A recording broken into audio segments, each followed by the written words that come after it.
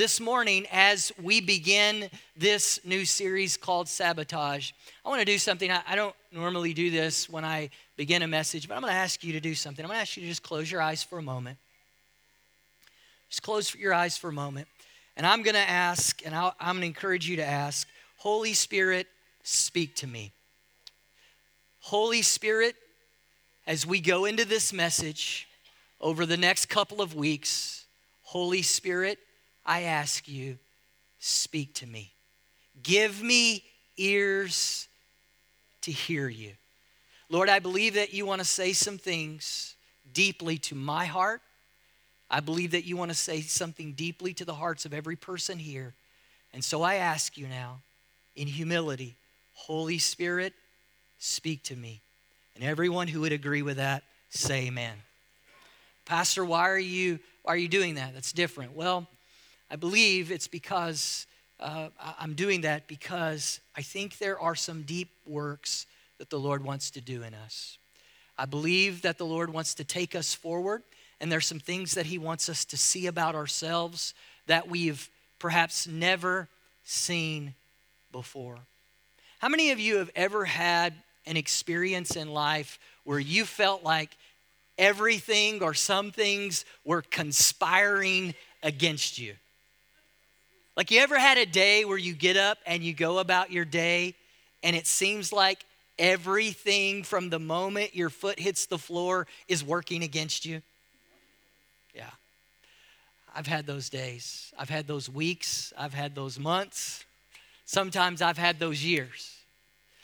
Have you ever had a person in your life, let's say maybe a mother-in-law? Not my mother-in-law. She's unbelievable. Many of you have met her. But let's just, maybe a boss, maybe a coworker, maybe a sibling. Have you ever had a person in your life who you just felt like was doing everything they could do to sabotage you? Maybe you don't want to raise your hand because maybe they're here today. Isn't it terrible to be caught in one of those relationships or one of those seasons of life where it just feels like everything is working against you, and no matter how hard you try, no matter what you do, it just seems like this person or situations just continue to pile up against you, and you can never break free of the cycle? Anybody besides me? Over the next couple of weeks, we're going to talk about sabotage. In fact, I believe the Bible has a lot to say about sabotage. I believe the Bible has a lot to say about how we as believers respond when we are experiencing seasons of sabotage, or when we are in places in which relationships seem to exist in our life that are sabotaging us. Just so we're all on the same page, because it's possible that when we say sabotage, some of us may think different things. So for the sake of this series of messages, when we talk about sabotage, we're just taking a pure definition from the dictionary of sabotage. To sabotage means to deliberately damage, destroy, or obstruct. You ever experienced that? We all on the same page. Where something or somebody just seems to deliberately be damaging, destroying, or obstructing forward movement in your life. Like I said, I believe the Bible has a lot to say about sabotage, and we're going to visit different places in Scripture. We're going to primarily hang out in one book of the Bible, but there are a lot of passages and a lot of stories in the Bible that either directly or indirectly deal with sabotage, and we're going to visit some of those because I want you to build a theology or a framework from which we move out of this series into the rest of your life, and you're able to deal with sabotage as you confront it. Because here's the reality. The reality, as 1 Peter chapter 5 verse 8 is this, that you and I are to be sober-minded. We're to be watchful, because our adversary, the devil, prowls around like a roaring lion, seeking whom he may devour. You have an enemy, I have an enemy, and he hates us. You have an enemy, I have an enemy, and he's doing everything he can to conspire against you. I am a self-admitted, tinfoil hat-wearing conspiracy theorist. It's okay, laugh at me. I am fascinated by, I think it's funny, I think it's interesting to read all the different conspiracy theories out there and that have been out there through history. I think it's interesting, I think it's funny. I believe I'm at a healthy mental, emotional enough place in my life that I can entertain those things and I can chew on it and spit out the bones, and I find it refreshing and entertaining. But I'll tell you, when you start doing a deep dive on those things, it can, if you're not careful, you can get to a place where you're just like seeing the boogeyman around every corner, right? Anybody besides me? Oh, come on. You're telling me when COVID broke out, you weren't on the computer figuring out, oh, is the world? It wasn't just me. I've seen some of your WhatsApp chains that you're on, right? You have to be really careful with those things because you can start seeing, everything. You can be like, oh my goodness, it's a conspiracy. Well, here's the thing. As believers, we do understand there is a conspiracy against our soul. We do have an enemy, and it is serious business. We can laugh about those things. We can take lightly or take seriously those things that exist in our lives. But in reality, in the spirit world, there is a conspiracy against you. There is an enemy. He hates you. He's doing everything he can to destroy you. In the Bible, there are several occasions in which people come to understand that there is a spiritual conspiracy against their lives, that there is an enemy, and he is doing everything that he can to sabotage them. And we're gonna look at some of those closely, but we're going to look very, very closely at the Apostle Paul, and we're gonna sort of do a deep dive into 2 Corinthians over the next couple of weeks.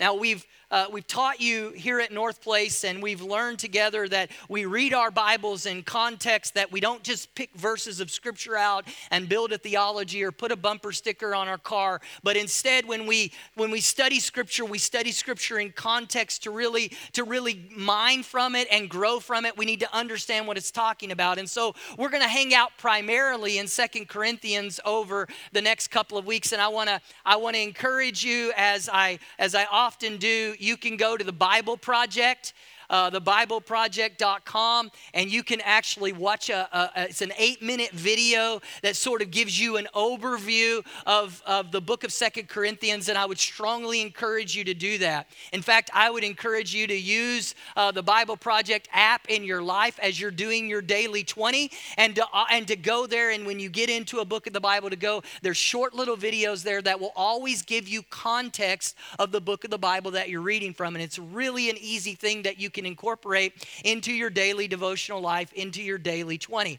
So over the next couple of weeks, I would encourage you to read 2 Corinthians because we're going to do a deep dive. As we move through this together, we're going to learn some things about sabotage, and this is it. I'm going to give it to you in a nutshell so you have it, and it sort of guides our conversation. To overcome sabotage, I must approach it from a place of humility. I have to recognize its source and respond with a renewed mind. I believe as you study the epistles or the letters that Paul wrote, he shows us and demonstrates to us how to respond to and how to overcome sabotage, because he himself was constantly dealing with sabotage, like the other apostles and followers of Jesus and everyone who's been a follower of God. He was dealing with an enemy who hated him, who wanted to destroy him, and he continually demonstrated how to respond to sabotage. He did so by doing this, by approaching it from a place of humility, by recognizing its source, and by responding with a renewed mind. So we're going to look at that quickly. I'm going to read from 2 Corinthians chapter 10. I'm going to read verses 1 through 6 to you today. It says this: I, Paul, myself entreat you by the meekness and gentleness of Christ. I who am humble when face to face with you, but bold toward you when I am away. I beg of you that when I am present, I may not have to show boldness with such confidence as I count on showing against some who suspect us of walking according to the flesh. For though we walk in the flesh, we are not waging war according to the flesh. I'm going to read that again because it's so important for you to understand. For though we walk in the flesh, in other words, although I'm a human being with a mortal body, for though we walk in the flesh, we are not waging war according to the flesh. For the weapons of our warfare are not of the flesh, but have divine power to destroy strongholds. We destroy arguments and every lofty opinion raised against the knowledge of God and take every thought captive to obey Christ. Take every thought captive to obey Christ. Being ready to punish every disobedience when your obedience is complete. As I mentioned to you, when we study Scripture, we don't just grab a verse of Scripture out and make it mean whatever we want to mean. It's important to understand the context. When you look at 2 Corinthians, what you need to understand is that Paul is writing a letter to a church that he had founded. He had planted this church some time ago. And after planting this church, he had left after several years and gone on to plant other churches.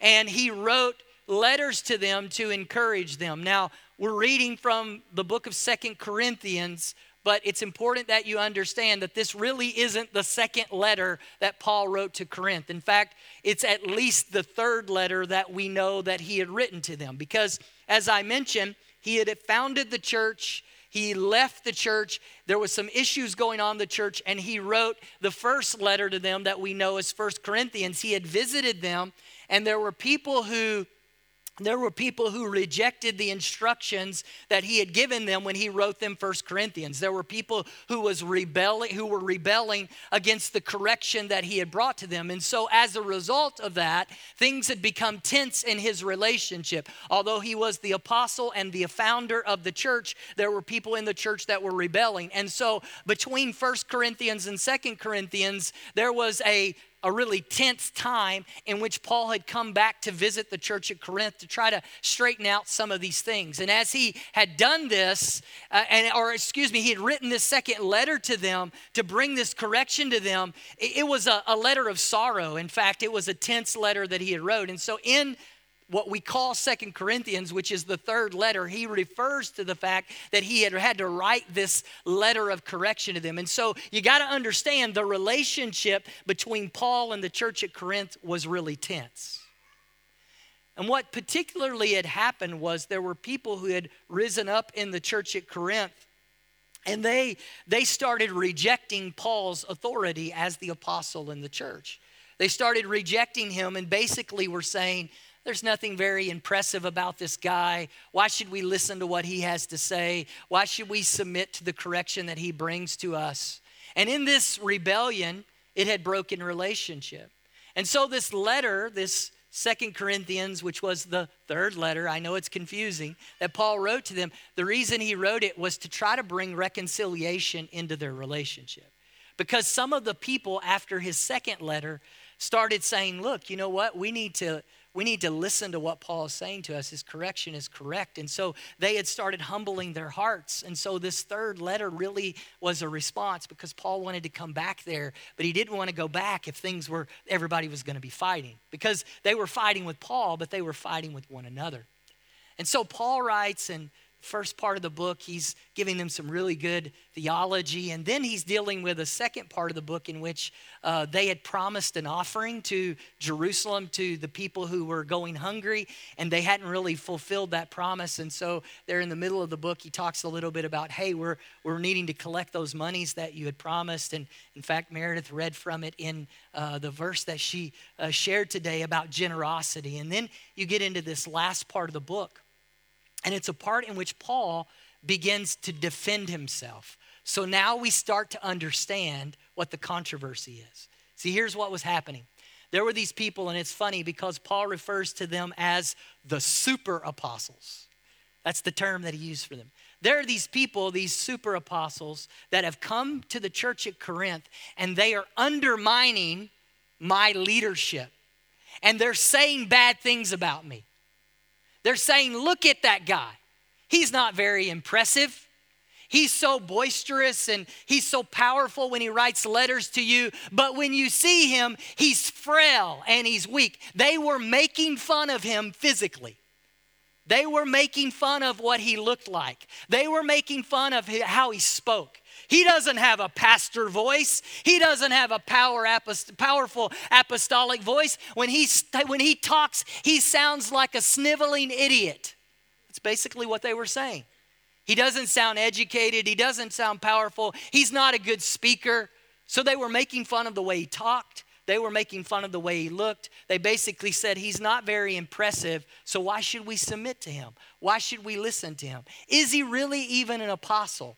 Should he really even have any authority in this church? And so the controversy that was existing there in 2 Corinthians, as Paul was trying to deal with other stuff that was going on in this church, is that his authority was being undermined. And so when we see 2 Corinthians and we see Paul writing this letter, what he's basically doing is beginning to try to defend himself because there was this group of people who were sabotaging his leadership. They were doing everything they could to undermine him. Is he really an apostle? Is he really a leader? What he has to say, does it really even matter in our lives? So Paul says, and we get to in 2 Corinthians 10, he says, let me begin to respond to this. And I believe that Paul shows us a pattern that exists over and over and over again in Scripture of how we respond when we're being sabotaged. How we respond when things are happening in our lives, when things are happening in our lives to undermine who we are or what we're supposed to be. Now, Desiree and I, many years ago, we went through security training. So we went to a training where we travel a lot. And so we went to this training where we were taught how to respond if we deal with an attack or we deal with a situation in which, someone were to try to physically assault us or something like that. And we went to this training. It was a room like this. There were quite a few people in the room. And they would call people up and they would do these demonstrations of what you do in these situations. And it just so happened that they chose Desiree and I for one of the illustrations. You know, have you ever been in classes like that and you're trying not to make eye contact because you don't want to be the one? That was us. But for whatever reason, the guy picked us. Called us up on stage, and the scenario was that Desiree and I were together, and someone was physically attacking us, and the whole thing was, how are you going to respond? And so we're standing, and it was literally, we were on this side of the stage, the guy was there, and he started coming at us. So immediately, I did what every big, strong, powerful man would do. I stepped in front of my wife and I bowed up. All tiny, small part of me, and this is a big, giant guy, like I was gonna be able to do anything. But my instinct, I didn't even think about it. My instinct was to step in front of my wife and be the big, strong man and to protect her. My instinct was to bow up and to respond to the attacker, right? And so, fortunately for me, the guy kind of, came and then he stopped and then he began to instruct us. And he began to explain that in a situation like that, the best thing that I could have done in that situation was not to try to fight back against the attacker. If I really wanted to protect Desiree, the best thing that I could have done would have been to turn and would have been to cover her and to begin to just embrace her and cover over her, so any attack that would come, it would come through me. And that would have been the best thing in this scenario. It was a revelation for me because my instinct was to bow up, was to fight back. Some of you don't have little man syndrome like I do, so maybe that's not your instinct. But in my life, my instinct is that when somebody comes at me, I'm going to bow up. Anybody but me. Okay, there's a few. The rest of you are chickens. You run. I understand.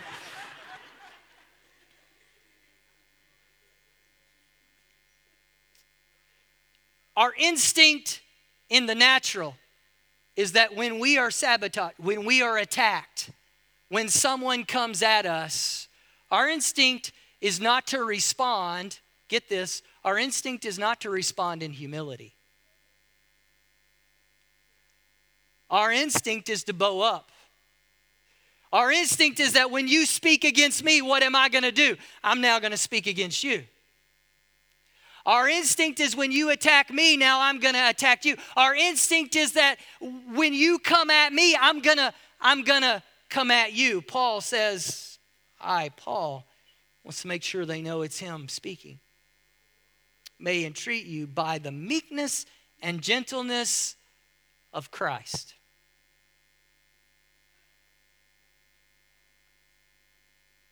It's so crazy to me.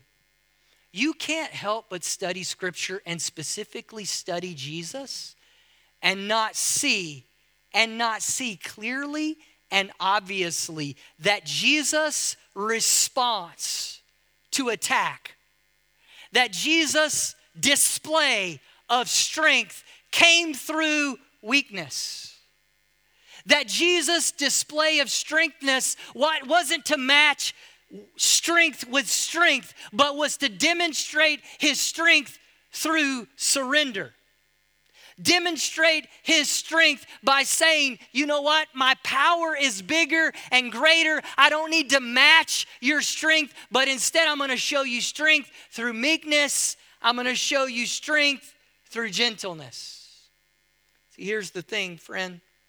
When you and I deal with sabotage in our life, our first response has to be to follow the pattern of Jesus. Over and over and over again, the Bible teaches us that our response to the situations that we face in our life cannot be the same response that people who do not have the Spirit of the living God living inside of them respond with. In other words, I don't respond to attack the same way that somebody who doesn't love Jesus responds to attack. I don't respond. There's something about the wisdom that exists inside of me. There's something about the power that exists inside of me that causes me to not respond in my natural instinct to attack, but to instead have a holy wisdom that causes me to do something that wouldn't come natural to me. When the guy came at me, my natural response was to bow up. It didn't make sense because in that situation, in that scenario, matching his body to my body, I would have never won. But if I did something that didn't come natural to me, if I used wisdom that was beyond the situation, I would have better handled it by covering my spouse. See, I couldn't do that in the natural because I would have responded in my instinct. It took someone who was outside of my instinct to give me a response that was wiser. Humility causes me to have the ability to step out of the emotion of the moment and respond with a wisdom that does not belong to me.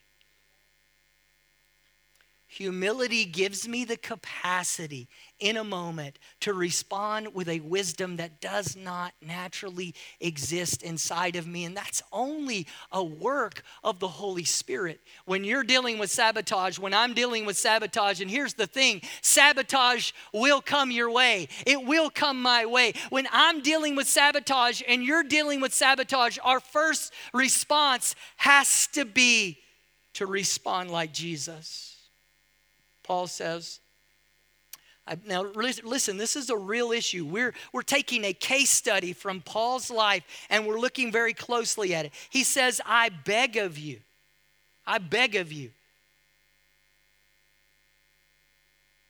hear my heart. When I come to you, don't make me come to you and respond in harshness. Hear my heart. I beg of you, when I'm present, I don't want to have to show boldness. I don't want to have to respond with strength to strength. Because of our relationship, because of our commonality in Christ, listen, let that be reserved for some other scenario, some other situation. I want to respond not according to my flesh. For though we walk in the flesh, we are not waging war in the flesh.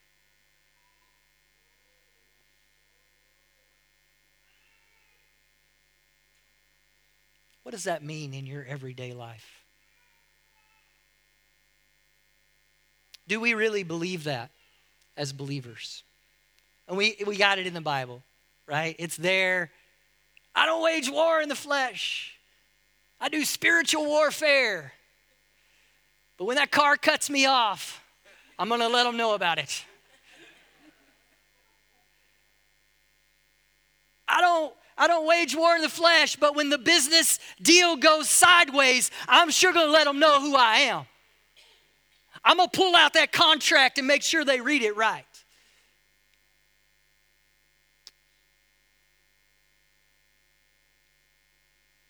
It's interesting to me how often things exist in Scripture and we say we believe stuff, but we live another way. We say we do war in the spirit, but we live like we're doing war in the flesh. We communicate with one another like we are doing war in the flesh. We interact with one another. We behave with one another after the flesh. Paul says, listen, in the situation in which I am completely being undermined in my leadership, I will not stoop to the level of doing war in the flesh. I'm going to do war in the spirit. For the weapons of our warfare are not of the flesh, but have divine power to destroy strongholds. There's something about the response of humility. There's something about the response of humility that positions us with the capacity to destroy strongholds. I don't know how you perceive the world around you, but I've got a list that I'm bringing to the Lord every day of strongholds. These are things that seem so big and great beyond my ability to do anything about them that I'm saying, Lord, if you don't show up in this situation, it's hopeless. I've got some relationships. I've got some business dealings. I mentioned it earlier in prayer. I look at load shedding in our power situation in this country. I look at corruption. I look at some different things and I say, God, in my mind, I've got no natural answer to these things. It's a stronghold. If you don't show up, nothing changes. Paul says in these areas where it seems like there's no way to change what's happening in these strongholds, our warfare cannot be in the natural, but instead our warfare must be in the spirit. We destroy arguments and every lofty opinion raised against the knowledge of God. And get this, we take every thought captive to obey Christ. I want to help you today because I believe the Holy Spirit wants to help all of us today. You are not a slave to your thoughts. You are a slave to Jesus. You are not a slave to every reaction, to every attack, to every circumstance that comes in your life unless you choose to be. As a follower of Jesus Christ, you're only a slave to those things that you're willing to submit to, including your mind. Sir, lust only rules in your life to the degree that you allow it to. Ma'am, grief, hear me, know that I love you, but this is true. Grief only defines you to the degree that you allow it to. Paul said, I take every thought that enters my mind and I make it captive. I choose to take responsibility for my thinking. Listen, thoughts are going to come knocking at your door, but you don't have to answer. Imaginations are going to come knocking at your door, but you don't have to answer. Offense is going to come knocking at your door. I promise you, because you have an enemy who hates you. He wants to destroy you. He wants to destroy every part of your life. So he's going to send people your way who are going to say things that are going to tick you off. He's going to send people your way who are going to say things that are going to hurt you and wound you and demean you and discredit you. He's going to send people your way. He's going to use them because he wants to do everything he can to disrupt your life. But it is your choice whether or not you open the door and invite them in.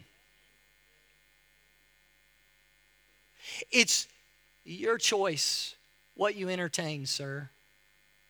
It's your choice what you entertain, ma'am. You're offended because you choose to be offended. Oh, you don't understand. They're sabotaging me. You don't understand. They're working against me. You don't understand. They hate me. No, I do understand. But are you going to allow it to define you? Because so far in your life, you're allowing it to define you. And because you're allowing it to define you, you haven't moved any further. And you blame them and you blame the devil, but you're still living in bondage. Where's it getting you? Paul said, I don't have to stay in this place. These people, look, you got to understand, this dude had planted this church. He had sacrificed his life. You go read 2 Corinthians. He went there and didn't take a salary. He worked another job the entire time so that that church could move forward. These super apostles came into Corinth and they would preach and they would hold these crusades and they would take big offerings. They would manipulate the people. They would do everything they could to milk the people for money. And because they put on a big show and a big fanfare, people were just following them around because people wanted the magic show more than they wanted Jesus. And Paul said, I didn't do that to you, and this is the way that you're treating me. But here's the deal. Paul says, I won't allow that to hold captivity in my mind. Instead, I'll take that thought captive because I'm not going to allow what you've done to me to define me. I'm not going to allow your abandonment. I'm not going to allow the way you've treated me. I'm not going to allow the way that you've spoken about me, the thoughts and things that you've entertained from other people, the thoughts that you've agreed with, that you've sat around and talked about and laughed about, the mockery that you've been a part of. Paul says, I won't allow those things to define me. I'm going to take every thought captive. Why? To obey Christ. I told you as we started the year, I said, I have a word for us for this year. What was the word? Obedience. What does obedience mean? Oh, obedience means that I do what God wants me to do. But so what? What does that mean in my everyday life? Here's what it means. The Lord has a way for you, even in the way you think. Not obedience and I go to church, I tithe. Yeah, all those things are wonderful. But at some point, it's got to get past those basic things and it's got to start affecting my everyday life, my Monday through Saturday. It's got to start affecting, it even affects my thought life. And here's what Paul says. Paul says, I can't be obedient to God if my thought life is out of control. See, when I started this service and I was asking you about the people who are sabotaging you or the things that are sabotaging you, all of our minds immediately started going to other people and other places and other circumstances. But can I tell you the person that the devil uses the most to sabotage you? It's you. It's not your wife. It's not your husband. It's not your grandma. It's not your mother-in-law. It's not your mean boss. The person the enemy is using the most to sabotage you is you. That's why Paul says in the very beginning, in humility, I recognize that my thought life has to be surrendered. And that every thought has to be examined.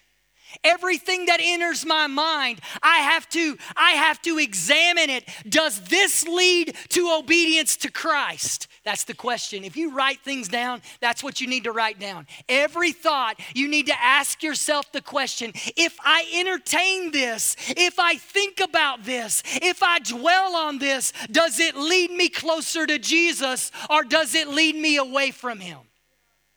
This thing that I'm imagining right now, does it lead me closer to Jesus or does it lead me away from Him? Paul said, every thought I take it captive, and the grid through which I think every thought, I examine every thought is, does it lead to obedience? Because if it doesn't lead to obedience, then obviously it is leading to disobedience, and it is leading me away from God's best for my life. Take every thought captive so that I can obey Christ. And then he deals with the issue there. He said, listen, I'm going to have the ability to deal with the people who are dealing with me harshly when I get there. We're going to deal with these behaviors, but it's going through the filter of the mind of Christ. But here's what I believe, Paul says. Here's what I believe. I believe that as you and I join together in a humble response to sabotage, as we take every thought and we filter it through the idea of, does this lead us closer to Christ or away from Christ? What it's going to produce in us is complete obedience. It's going to produce in us maturity. The Bible says in Ephesians chapter 6, verse 12, for we do not wrestle against flesh and blood, but against the rulers, against the authorities, against cosmic powers over this present darkness, against spiritual forces of evil in heavenly places. And just so that you understand, when he talks about against the rulers and against the authorities, in the original language, he wasn't talking about the rulers of the day militarily or politically. He was talking about the spiritual forces that exist, whether at a low level or at a global level. He was saying our fight isn't against people. Our fight is a spiritual fight. Romans chapter 12, verses 1 through 3 says this, I appeal to you, therefore, brothers, by the mercy of God, to present your bodies as a living sacrifice, holy and acceptable to God, which is your spiritual worship. Do not be conformed to this world. Do not think like the world. Do not respond to sabotage like the world. Do not be conformed to the world, but be transformed by the renewal of your mind, that by testing you may discern what is the will of God. How am I being obedient? What is the will of God? What is good and acceptable and perfect? What is good, acceptable, and perfect is not determined by my flesh. It is not determined by the mind of this world. It is determined by the mind of God. For by the grace given to me, I say to everyone among you, not to think of himself more highly than he ought, but to think with sober judgment, each according to the measure of faith that God has assigned to him. We're going to talk tonight in the discipleship pathway course about how God has designed us and created us, and the grace that he's given to each of us in that design and that creation. But wrapped up in all of that, regardless of the uniqueness of our design and how God created us, every one of us are called to have the mind of Christ. Because we've surrendered ourselves in humility, we recognize that our enemy is not people, but that our enemy is the devil who hates us. And because we've recognized that we have an enemy who hates us, we can allow God to renew within us our minds so that our response to sabotage isn't according to our flesh. It isn't bowing up because we think that's the right way to do it, but through wisdom we know how to respond when sabotage comes knocking at our door.